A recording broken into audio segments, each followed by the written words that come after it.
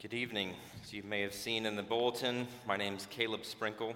Some of you probably know me from serving up here on the worship team and from having the opportunity to teach among the youth. I am a seminary student at RTS working toward my MDiv and under care of our presbytery here in the Metro Atlanta Presbytery, and I have the privilege this evening of being able to bring you the Word of God.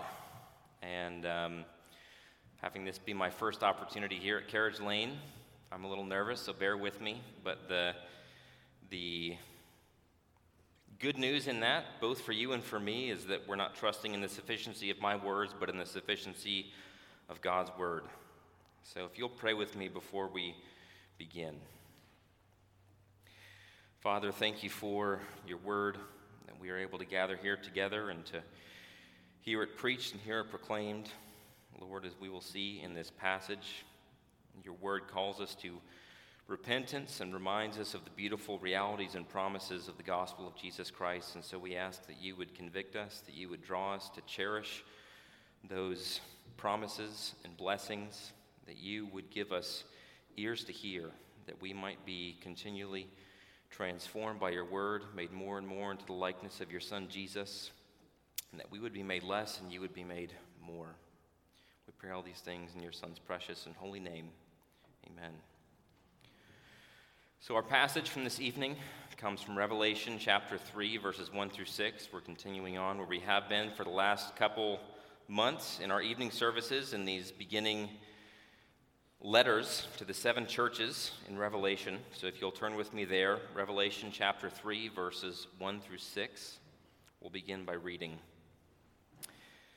So it says, "And to the angel of the church in Sardis write, the words of him who has the 7 spirits of God and the 7 stars. I know your works. You have the reputation of being alive, but you are dead. Wake up and strengthen what remains and is about to die, for I have not found your works complete in the sight of my God. Remember then what you received and heard. Keep it and repent. If you will not wake up, I will come like a thief, and you will not know at what hour I will come against you. Yet you have still a few names in Sardis, people who have not soiled their garments, and they will walk with me in white, for they are worthy. The one who conquers will be clothed thus in white garments, and I will never blot his name out of the book of life. I will confess his name before my Father and before his angels.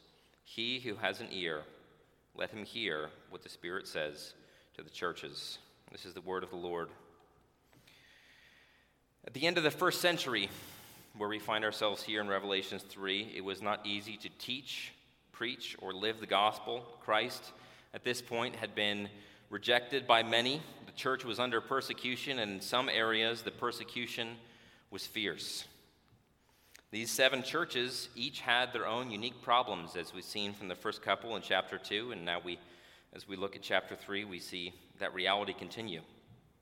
And although these were real historic churches with real problems, in other words, what we're seeing here in chapter 3 and throughout the book of Revelation is not fiction, even though it's historic, the messages that the Lord gives to these churches are timeless. The struggles, trials, sin that these churches are dealing with are oftentimes the same struggles, trials, and sins that the church deals with today. And as we've seen in the last few weeks, as we've been working through the first couple chapters in Revelations, the admonitions, encouragements, corrections, and in some areas, judgment given to these real historical churches 2,000 years ago are still very applicable to the modern church, to Christian life, to you and I, to Carriage Lane. And so as we continue in this evening service, working through these 7 letters to the 7 churches, which followed the vision of Christ that we saw in chapter 1, we once again see this letter opening with a proclamation that Jesus, him who has the 7 spirits of God and the 7 stars, is addressing his church through the work of the Holy Spirit and the writings of Revelation. And yet what we see here is a slight departure of the order that we've seen these writings come to the churches up until this point.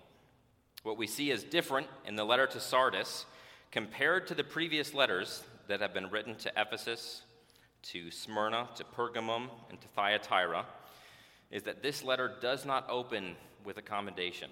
If we look back at the previous letters written to the churches, one of the first words said is a commendation for their faithfulness and their sound doctrine.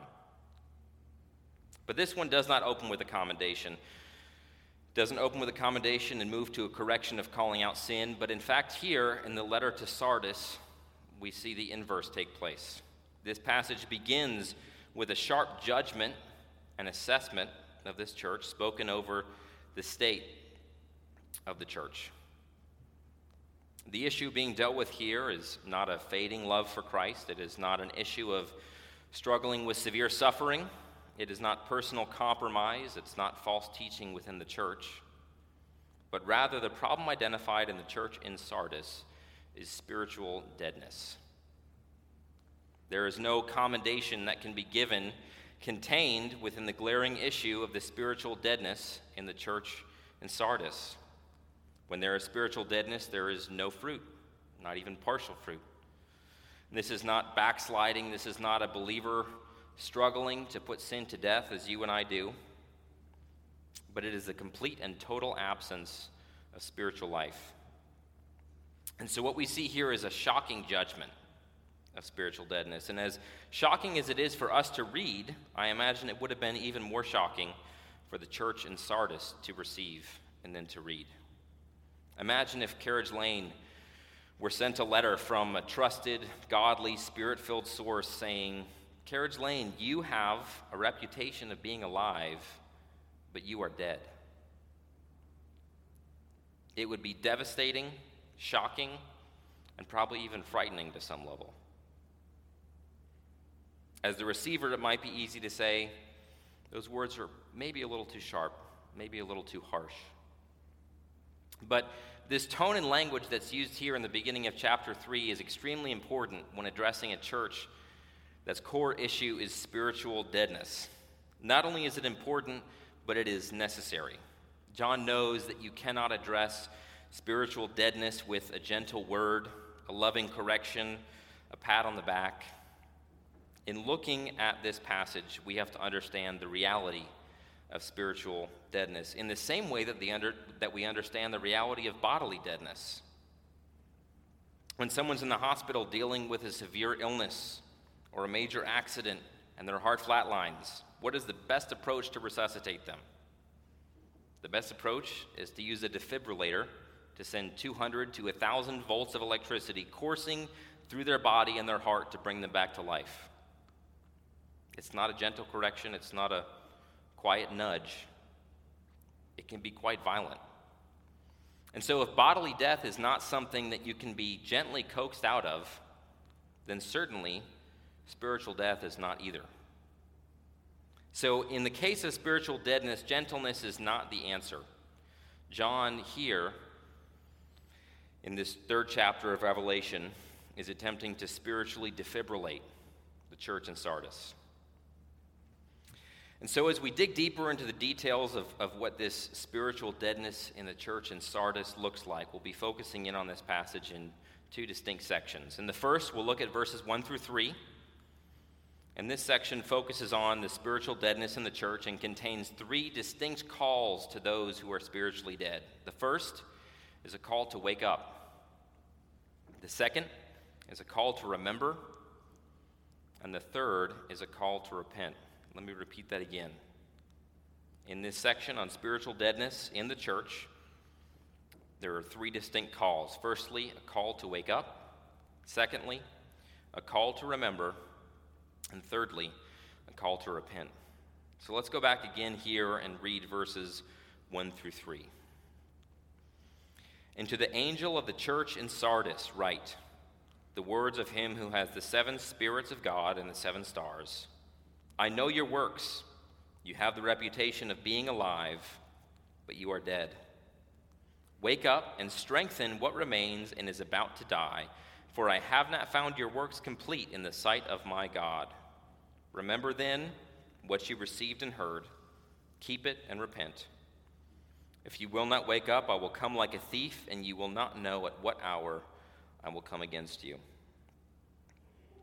So these first 3 verses in the 3rd chapter, begin with identifying this problem of spiritual deadness among the church, saying, you have a reputation of being alive, but you are dead.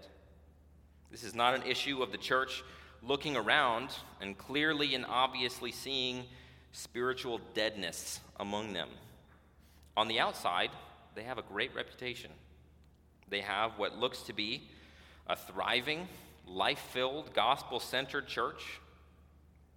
And so this reality probably even further exacerbates the shock that they would have felt in receiving this condemnation. In looking around, the average church member in Sardis probably would have identified their church's life to be good to great based on what they see around them, based on the reputation that they have.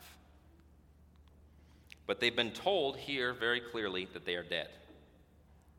It is very possible to have a reputation that does not line up with the reality of who we truly are. We all know and have met people, and some of us have probably even been there ourselves before, that can be very two-faced, where there's a facade that is being put up to project one thing, but under that facade, there's clearly something else going on that doesn't fit with what's being projected. And so it is possible, and it is the case here in the church in Sardis, to have a reputation for being spiritually alive when the reality of the state of your soul says something completely different. Let me just take an aside for a moment before we dig into these first 3 verses, because I think the posture of our hearts as we work through this passage could cause us to come away with 2 very different conclusions and 2 very different types of responses. And as I was preparing, as I began spending time reading through and meditating on this passage, I found my own internal response was very informative for how I looked at this passage. Coming into this passage as an outsider, obviously none of us were around or a part of the church in Sardis, removed from the situation by 2,000 years. We're members of Carriage Lane, not members of the church in Sardis. It is easy, and I found it easy, as I began reading this passage, to think to myself, man, this church is in a really bad spot. They don't realize how dead they are, and I'm glad that's not where I'm at. But that kind of response is exactly the opposite of what is intended in the writing of this letter to the church in Sardis. This is not a call for the members of the church in Sardis to look around, up and down the pews, and to examine one another. This is a call for the members of the church in Sardis to turn inward, receive the word of God, and to examine themselves. These verses do not say, wake up your brother. They say, wake up. They do not say, remind your brother. They do not say, make your brother repent. They say, repent. And so this letter to the church in Sardis should not exasperate and further judgment among the body of Christ, but rather it should cause a deep level of self-reflection and self-examination. And so I think as we dig into this passage, that is the faithful heart attitude to have as we look at God's word here in Revelation 3. And so as we proceed through this passage, we should be asking ourselves the same question that the church in Sardis, hopefully, was asking themselves. Do I need to wake up? Do I need to remember? Do I need to repent? So we see this church as having a great reputation, and yet inside they are spiritually dead, and so they're given those 3 calls. Firstly, the call to wake up, to awake from their spiritual deadness. And so here in Sardis, there was apathy, drowsiness, sleepiness among the body. Jesus has given the diagnosis in that first verse and is now clearly giving the remedy. So why do they need to wake up? Well, we see here, wake up and strengthen what remains. So they need to wake up to be strengthened. Why do they need to be strengthened? As it goes on, strengthen what remains and is about to die, for I have not found your works complete in the sight of my God. So they need to be strengthened because they have grown so weak that they are about to die. The physical human body needs to eat and to be fed to maintain strength. That's something that we do every single day. To not waste away, to remain alive, to keep giving our bodies fuel. The spirit also needs to be fed in order to remain strong and to remain alive. How is one expected to eat if they are asleep? And so the natural question leading from this call to wake up is, how or in what way are we to strengthen what is about to die?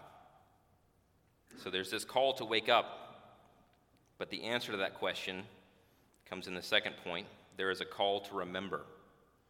To remember what you received and heard. This is the means by which we are strengthened. This is how we are strengthened, and this is how the church in Sardis is called to be strengthened. What is it that we have heard? The answer is very simple. Sunday school answer: we have heard the word, the gospel of Jesus Christ, the wonderful reality that God sent his Son, who was the fullness of God the Father and the radiance of his glory, to take on the fullness of our human form, took the punishment for our sins on his shoulders in death, and raised us to new life and righteousness with him. That is what it is that we have heard. What is it that we have received? The body and blood of Christ, the sacrament that we joyfully look forward to participating in together later this evening. These are the things that strengthen us: word and sacrament, very simply the means of grace. These are the things that in the busyness of life and the struggles and triumphs, excitement and discouragement, give us strength to keep us strengthened and to keep us moving on and pushing forward. The means of grace, the gospel. These are the things that the church in Sardis was called to. These are the things that we have received and heard that we need to remember. Without them, we will all continue to waste away unto death. And without them, spiritual death, which is the state that the church in Sardis is in, spiritual death is the only and guaranteed possible outcome in reality. So the church in Sardis here is called to wake up and remember the gospel. We are called to wake up and remember what we have received and heard. And for some, this doesn't necessarily seem instinctual. I think many of us have a sort of spiritual amnesia when it comes to the gospel, and we don't always realize how much we need to be consistently reminded of the gospel. We don't always realize that we need to have the beauties and realities of the gospel proclaimed and preached to us week in and week out. The gospel is not something that gets us across the starting line and we get ourselves through our works and good theology to the finish line, but the gospel, the word and sacrament, is not just what gets us across that starting line, but it's what sustains us and brings us all the way to the finish line.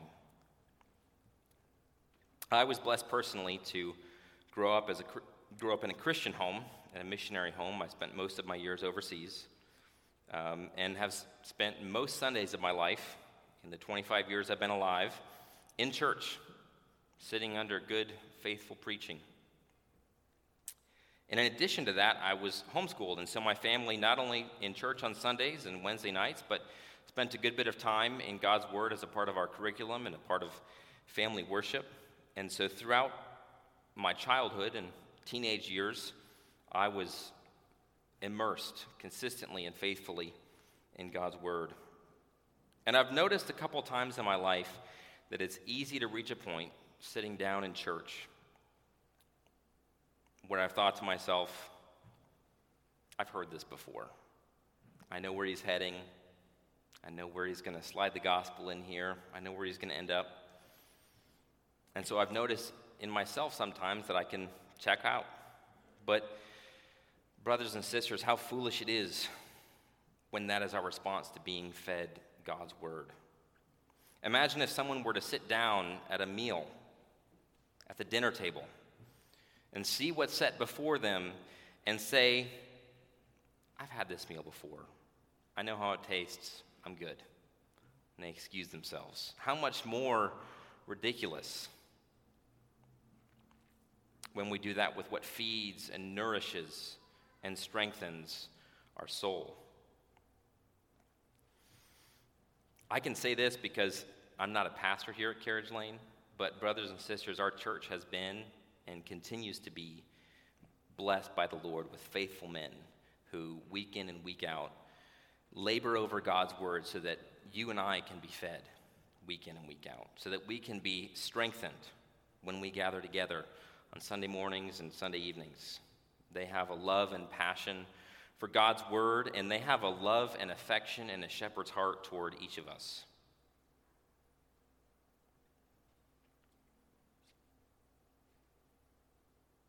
And they continue to do this work so that through the means of grace, we might remain awake and we might remain strengthened. We might remain fed. When these men are bringing us God's word, I urge you, as even through this week of preparation, I've had to urge myself not to come in on Sunday mornings and check out because we've heard that passage of Scripture before. Even if you know that passage, and even if you know their preaching like the back of your hand because you've sat under it years and years, be fed. Remember what you have received and heard and continue to be reminded of it. So we've seen this call to wake up, this call to remember, and now the third call in this first section is the call to repent. And this one is quite simple and straightforward. It is the gospel call within these first three verses. It is the beautiful call to repentance coming from Jesus to the church in Sardis, and it is that same beautiful call to repentance that comes from Jesus to us. If we step back and look at these three calls together, this call to wake up, to remember, and to repent, what we see here is this entire section is actually a call to the gospel. It is a call to the good news of Jesus Christ, to wake up to the realities of our weakness, to remember who Christ is and what he has done, and to repent of our sins and our weaknesses, trusting in the all-sufficient work and word of Jesus Christ. This is, within the order of salvation, regeneration, faith, and repentance. And yet here at the end of this first section, we see a warning included. And it begins, if you will not wake up. This warning begins, if you will not wake up. And so it naturally follows, if one does not wake up, one will not remember. And if one does not remember, one will not repent. If there is not regeneration, there is not faith. And if there is not faith, there is not repentance. And ultimately, if there is not repentance, there is not justification and forgiveness of sins. And so this is a warning to take very seriously. This is not something to take lightheartedly. And as I said at the beginning, this is not something to look around at our brothers and sisters and make judgments on whose reputation precedes and exceeds their faith, but rather to look internally and to look at ourselves. So this warning we take seriously. The issue being dealt with here is not a small matter. It is the greatest matter we will ever deal with. It is the difference between spiritual life and spiritual death. And so the warning follows that if you remain asleep, if you remain spiritually dead, Jesus will come like a thief in the night at an hour which you will not know. And this, of course, calls our minds to Jesus' words in Matthew and to 1 Thessalonians 5:2, which says, "For you yourselves are fully aware that the day of the Lord will come like a thief in the night." If we remain asleep, judgment day is coming. So, brothers, let us examine the state of our souls. Jesus is calling those who are his to wake up, to remember, and to repent. We'll go back now as we continue into the second section, verses 4 through 6, and I'll read those before we jump into it. So beginning in verse 4, "Yet you have still a few names in Sardis, people who have not soiled their garments, and they will walk with me in white, for they are worthy. The one who conquers will be clothed thus in white garments, and I will never blot his name out of the book of life. I will confess his name before my Father and before his angels. He who has an ear, let him hear what the Spirit says to the churches." So following these first three verses, which is a very weighty and heavy affair as we turn towards self-examination, in these following three verses, what we have is a beautiful, wonderful promise of the blessings and guarantees of the gospel of Christ for those who believe, for those who are awake.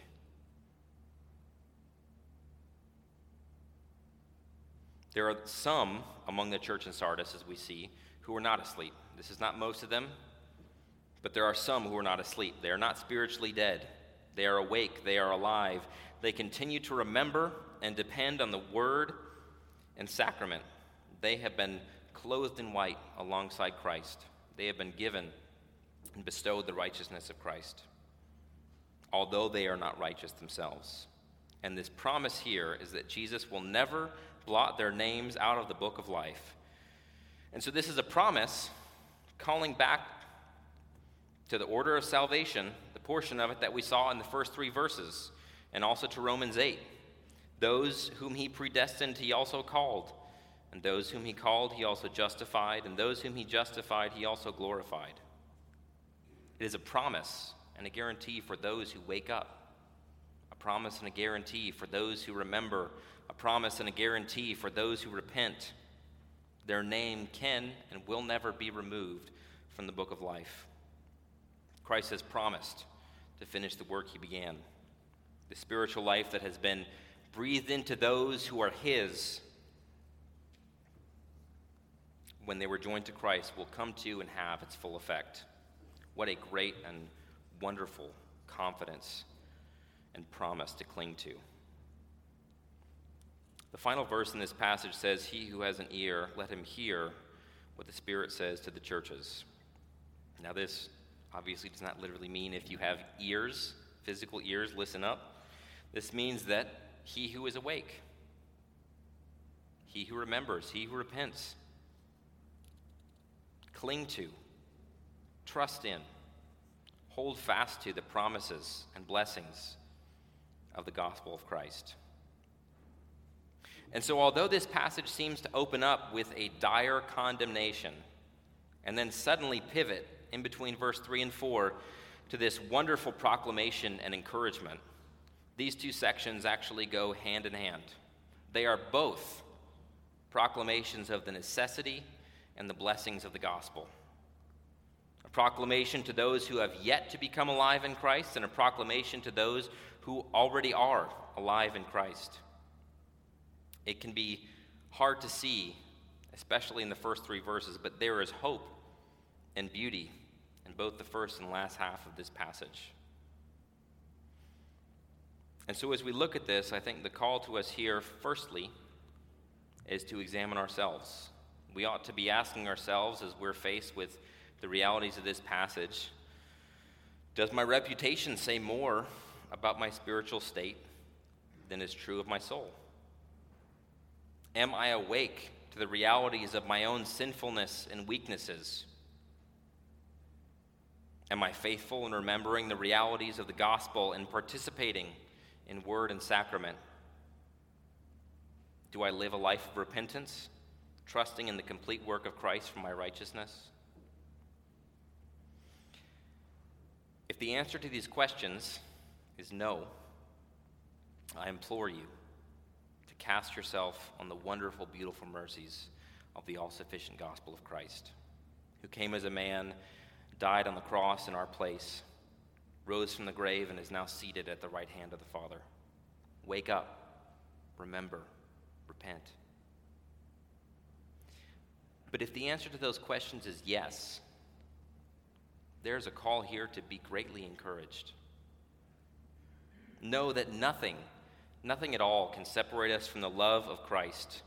Cling to the beauties of the gospel and continue to be fed and strengthened week in and week out as we are fed week in and week out by the word and sacrament.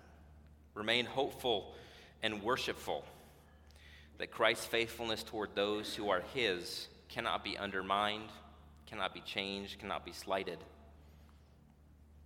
And praise God for his faithfulness. Let's pray together. Father, thank you for the wonderful, beautiful realities of your word as we see here in Revelation 3. And Lord, we thank you for the parts of your word that call us to repentance, the parts of your word that call us to examine ourselves for our own sinfulness, for our own brokenness, for our own weakness. And Lord, we also praise and worship you as we see the beauties and realities of your character and your faithfulness. And Lord, I pray that as we have heard your word tonight,